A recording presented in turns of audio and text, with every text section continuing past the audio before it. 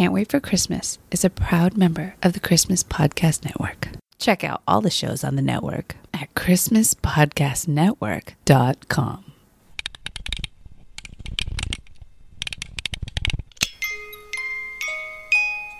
Hey, buddy, what you doing?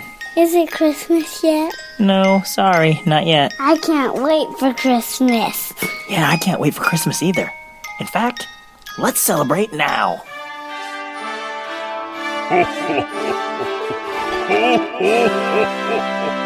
Welcome to the Can't Wait for Christmas podcast.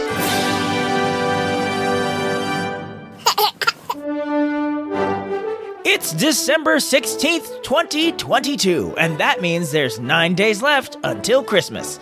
Today on the show, we'll find out how the same thing could happen to the same guy twice as we discuss Die Hard 2.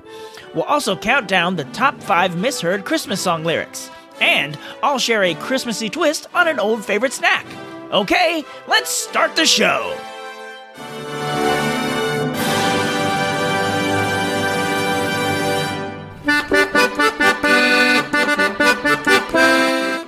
Welcome, Yule Believers, to another episode of the Can't Wait for Christmas podcast, the show all about Christmas history, Christmas traditions, Christmas media, and everything else Christmas. I'm Tim Babb, and I'm delighted you've let me sneak into your ears during this special time of year, especially when your ears could be listening to Kelly Clarkson's Underneath the Tree, which I'm sure you're going to do right after this episode is over, right? Right? Okay, great.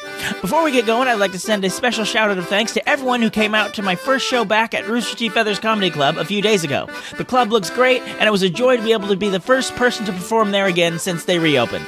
And if you missed it, don't worry, I'll be back again someday. And by someday, I mean December 30th and New Year's Eve. So, if you're in range of Sunnyvale, California around that time, I'd love to make you laugh in person, as opposed to on a podcast. Links to the tickets are in the show notes of this episode. But that's enough with the shameless self-promotion. Let's get to our first segment. We need a little Christmas now. We need a little Christmas now. This is a fun Christmas snack idea that you can do pretty easily at home. Christmas tree s'mores. Now don't worry, you don't have to go outside and roast marshmallows in the snow. You can make these in your microwave. You just get some graham crackers, marshmallows, and those Reese's trees that pop up this time of year. Put one half of the graham cracker on the microwave-safe plate. Put a tree or two on the graham cracker. Put a marshmallow or two on top of the tree, and then nuke it for 20 to 30 seconds. Basically until the marshmallow gets all big and puffy. Take it out, smash the other half of that graham cracker on top, and fa-la-la-la-la, you've got yourself a great snack, and you'll get some more out of your holiday. The puns. Sorry, imaginary listener, sounds kind of like Kermit the Frog. I couldn't quite hear you there. And speaking of not quite hearing things, let's move on to our countdown feature, 5 Golden Things. 5 golden things. Christmas music. This time of year, it's everywhere, and it's so fun to sing along, right? But not so fast. Before you belt out those lyrics, are you sure you know what those lyrics actually are? A lot of times you think you know. You're 100% confident when you're singing along in your car, but then you sing in front of someone else and they stop you like, wait. What did you just say? Do you really think the lyrics are "Deck the halls with bras of holly"? So, in the interest of sparing you that embarrassment in the future, I present the top 5 favorite misheard Christmas lyrics, starting with Number 5. 12 Days of Christmas. 4 calling birds. Now, there's a good chance you're wondering, what's wrong with 4 calling birds? That's because this misheard lyric happens so often, it's pretty much become part of the song now. But the actual line in the original song is 4 collie birds. The term collie bird usually refers to a blackbird, but it's also kind of a catch-all term for all small songbirds. And so that's what the lyric should be. So there's a good chance you've probably misheard this lyric your whole life. Number 4. Santa Claus is coming to town. He's making a list of chicken and rice. I'll admit, this one is not one I've personally misheard, but I've stumbled across it on the internet and it made me laugh. I don't know why anyone would think Santa needs a list of chicken and rice, but the idea of it tickles me. Now, just in case you are the person who I found on the internet who heard this wrong, the actual line is, he's making a list, he's checking it twice. I'm sure Santa can have all the chicken and rice he wants after he finishes his rounds. Number 3. Winter Wonderland. Later on we'll perspire as we dream by the fire. This one I am definitely guilty of. I mean, it makes sense. If you're close enough to a fire, it's going to be hot and you might sweat. But the actual line is, later on we'll conspire as we dream by the fire. Who knew? Number 2. Rudolph the Red-Nosed Reindeer. Olive the other reindeer. This misheard lyric is so pervasive, it got its own book, which got turned into an animated TV special starring Drew Barrymore. Not bad for a lyric that is never in the song. But there is no reindeer named Olive. It's not Olive the other reindeer, it's all of the other reindeer. Honorable mentions. Good King Wenceslas. Good King Wenceslas last looked out. So this is totally me. I didn't even bother looking this one up on the internet to see if anybody else had the same thing, but I might have even done this on the podcast in the early days. I thought the dude's name was King Wenceslas, and he last looked out on the Feast of Stephen. I can't remember why I eventually looked, like, oh, his name is Good King Wenceslas, so it's Good King Wenceslas look out. Like, that's just his whole name. He's got too many syllables. You got too many syllables in your name, man. Number 1. Melikalikimaka. Melikalikimaka is a wise way. Now, this one I feel like I'm not alone. I know I've seen social media posts where people are shook that it's not a wise way, but actually Hawaii's way. I mean, obviously it makes more sense, being that it's a song about celebrating Christmas in Hawaii, but I thought the song was saying that it was a wise thing to do. And having spent last year's Christmas vacation in Hawaii, I can confirm spending Christmas in Hawaii is a wise thing to do. But, according to the song lyrics, it's Hawaii's way. And that's all the misheard, and that's my list of misheard lyrics. Do you have any that you'd like to share? Let me know at christmas@tancast.com. And now a word from one of the other podcasts in the Christmas Podcast Network. Christmas is about traditions. Throughout the holidays, friends and family gather together to share love, laughter, and a bounty of Christmas foods. We all love tracing our family traditions back through the generations to find out where they began. But have you ever wondered about the food found on your holiday tables year after year? Join me, Glenn Warren, as the host of Seasons Eatings and travel the world as we explore the history and origins of your favorite Christmas foods. New episodes are released every month. You can find Seasons Eatings at seasonseatingspodcast.com and wherever you download your favorite podcast. So join me, Glenn Warren, for your next serving of Seasons Eatings. Welcome back. I recently saw the new movie Violent Night, the one where Santa helps a little girl whose family is caught in a hostage situation on Christmas Eve.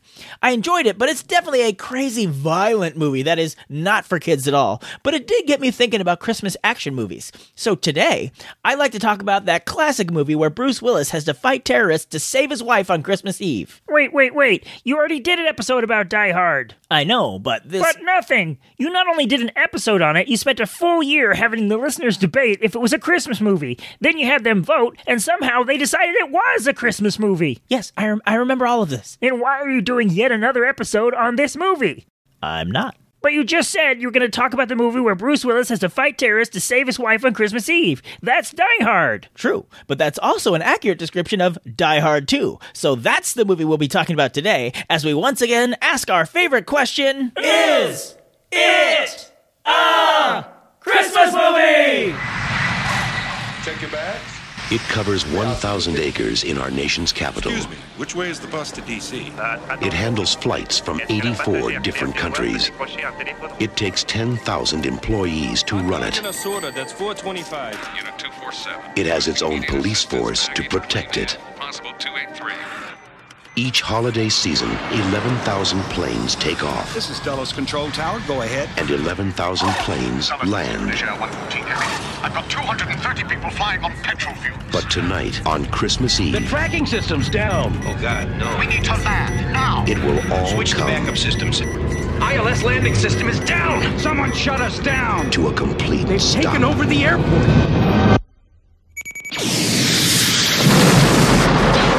And one man is the only chance anyone's got.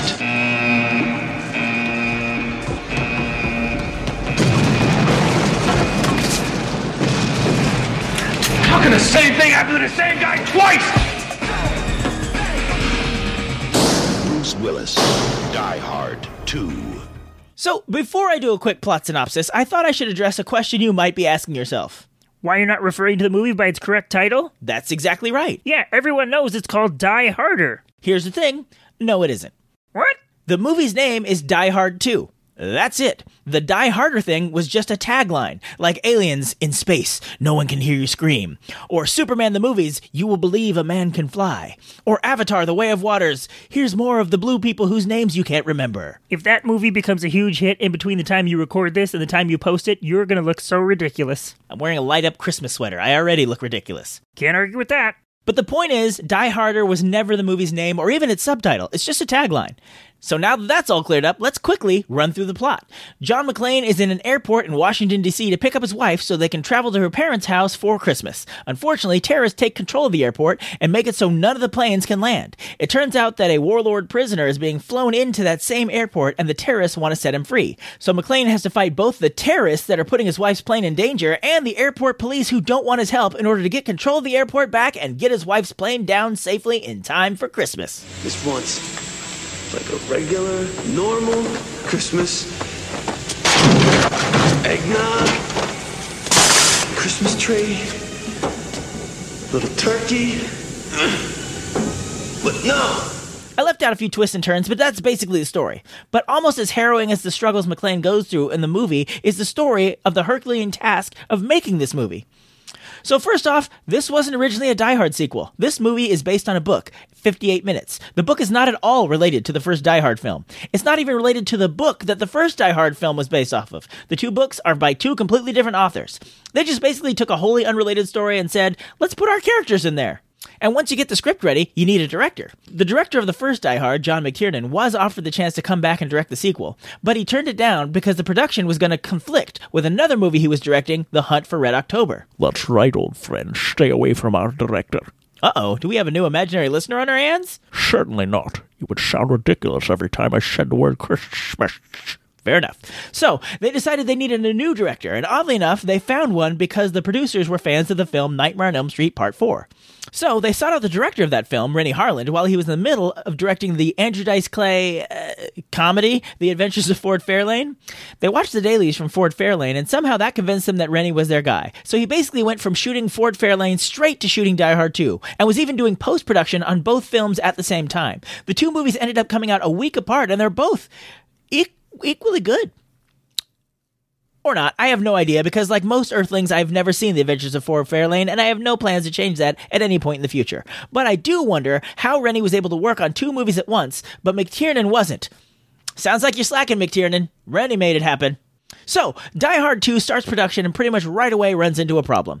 The major plot point of the movie is that there is a huge blizzard at this airport that McClane is at, but they were shooting in an unusually warm winter. In the director commentary, Renny talks about showing up to a production location in Washington State, and it was covered in snow. When they woke up the next morning, it had all melted. They had to truck snow in from Canada, make snow with giant shredding machines that turned blocks of ice into snow, and a local high school sent their kids out with snow blankets to cover a huge area to make it look like snow had fallen.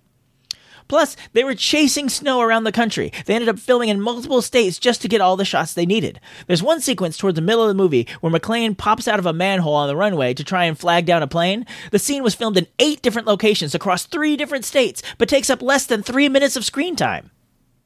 Another problem that I read about when looking into the production of Die Hard 2 was that they kept going over budget. Most of the things I read seemed to put the blame on producer Joel Silver, but no one seems to make the connection with the flying an entire film crew around the country chasing snow. Seems like that might impact the budget, but, what do I know?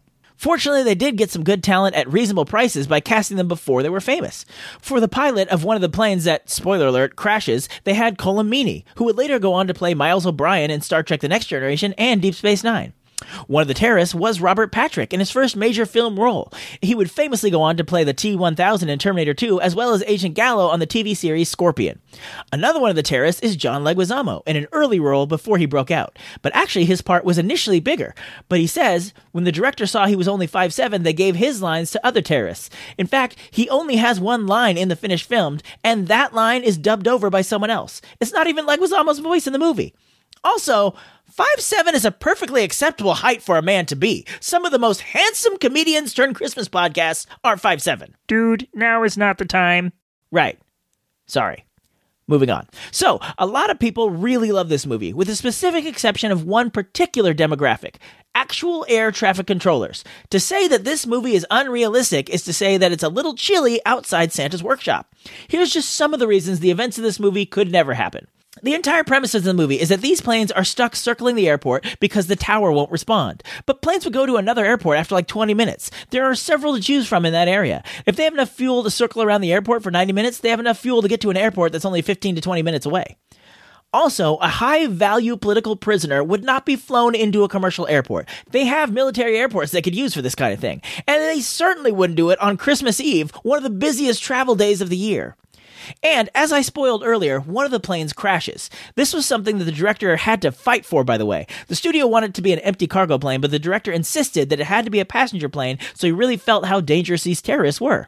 The studio agreed, but they made sure there was a backup footage of a UPS plane crashing if the test audience didn't like it. Anyway, back to why the crash would never happen. The terrorists have taken over the communications from the tower, right? So they reset their instruments to make it seem like the ground is lower than it is. The problem is, they only have control of the tower's instruments. The plane has its own set of gauges of where the ground would be and would use those to land safely. And here comes another big spoiler. At the end of the movie, McClane opens up the fuel dump on the wing of a 747 as it's speeding down the runway about to take off. He then lights the stream of jet fuel left behind, and it blows up the plane. Don't worry, there's only several problems with this. First, jet fuel burns at a higher temperature than gasoline. It wouldn't light with just a weak flame from a Zippo lighter, especially if that jet fuel has been sitting in the snow. Even if it did, the fire wouldn't travel faster up the stream of jet fuel than a 747 going at full speed down a runway. And this one's not plane related, but early on, McClane gets fingerprints off of one of the bad guys and faxes them to his pal from the first movie, Sergeant Powell. The fax machines they used back then had such poor image quality, they would have been completely useless to get fingerprint information. He'd basically get a fingerprint-shaped smear. Now, despite all these inaccuracies, Die Hard 2 was a huge success. It did better than the first Die Hard. In fact, it's still the highest-grossing movie in the entire Die Hard franchise. This is also the only Die Hard movie where any of the actors from the first Die Hard movie appear, besides Bruce Willis. Bonnie Bedelia is back as Holly, William Atherton is back as the reporter from the first movie, and as previously mentioned, Reginald Val Johnson is back in one brief cameo as Officer Powell. Die Hard 2 also holds the distinction of being the most violent Die Hard movie, with a body count in the triple digits. In fact, they had to tone down the violence a bit because the movie initially received an NC-17 rating. Another thing they had to tone down was the language. There was a lot of swearing in the movie, but it was actually worse originally. One of the actors, Fred Thompson, who also served several years in the United States Senate, pointed out the excess swearing and got them to pull it back a bit. And he wasn't even pointing it out because of, moral reasons. He was just saying it sounds ridiculous at some point when every other word is a swear word, you stop taking it seriously. So the director agreed, they pulled out some of the swear words, and despite that, there's still plenty of cursing in the movie, so I can only imagine how bad it originally was. And speaking of swearing, they had to take all of that out when this movie was played for regular broadcast television. If you have the time or desire, you can search YouTube for the horrible edits this movie went through when it was shown on TV. They hired voice actors to dub over the naughty words, but if you're wondering if the voices sounded like the original actors, don't worry, they absolutely did not.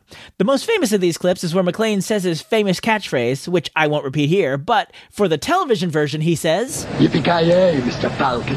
Now, if you're thinking, I forgot to mention a character in this movie named Mr. Falcon, I did not.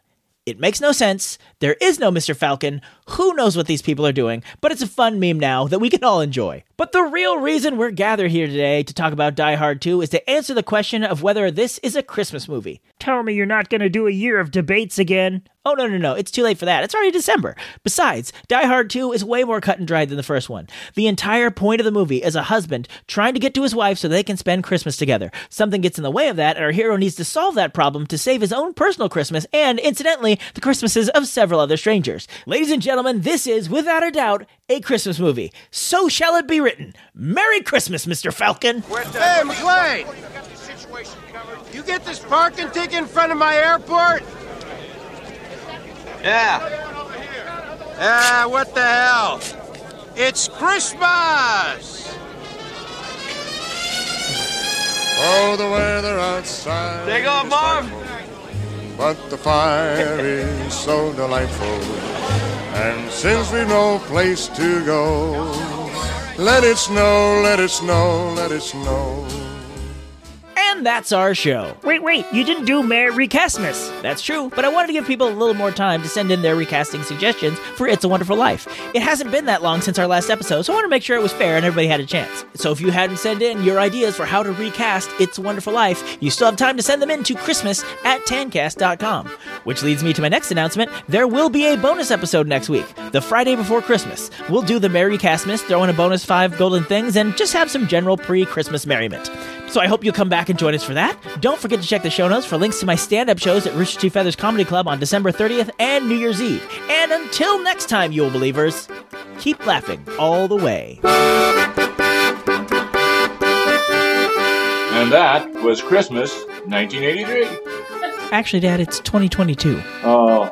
Thank you for listening to another episode of the Can't Wait for Christmas podcast. If you like what you hear, please subscribe to us on Apple Podcasts, Spotify, Stitcher, Google Play, or wherever you get your podcasts. Remember, if you leave us a review on Apple Podcasts, aka iTunes, and email us about it at christmas@tancast.com, we'll send you a free Can't Wait for Christmas sticker. If you'd like to see the show notes or leave a comment on this or any other episodes, you can go to our official website, can'twaitforchristmaspod.com. While you're there, you'll find a link to our official Zazzle store, where you can grab customizable t-shirts, ornaments, stickers, and all sorts of other Christmas-themed items all year long. We'd love to connect with you on social media. On Facebook and Instagram, we are Can't Wait for Christmas Pod. And on Twitter, we are @ChristmasPod.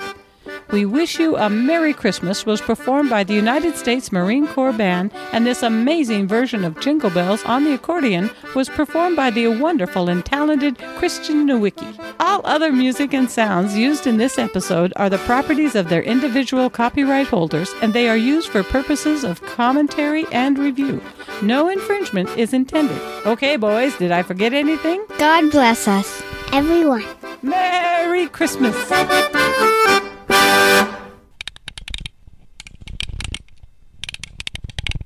It's December 16th, 2022, and that means there's 9 days left until Christmas. Why is my voice coming in and out? Stop it! Stop it, voice! Just do the normal thing. We'll do crazy stuff later in the show. Just talk like a normal human.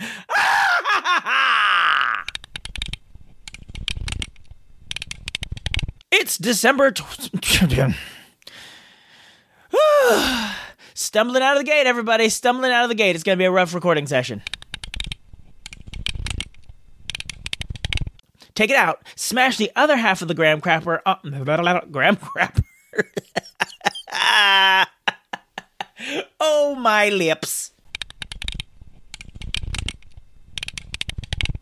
Oh. I have a work meeting in 3 minutes. Guess I'm down. I'm gonna have to pause this for a second. Well, I'll at least get out of this segment. The term collie bird actually refers to usually a blackbird, but it's really any small songbird. It's kind of a catch-all term for small collie. Just read what you wrote. Don't go off script, Tim. Just read what you wrote. Even if it did, the fire wouldn't travel down the stream of jet fuel down the runway faster than a 747. I've written this complexly, and I am not saying it properly, and I am frustrated. Hello, it's Tim. Just talking to you today from the Christmas cave, where Tim is slowly losing his mind trying to read one sentence. All right, back to it. In fact, they had to tone down the violence a bit because the movie initially received... In fact, they had to tone down the violence a bit because it moved...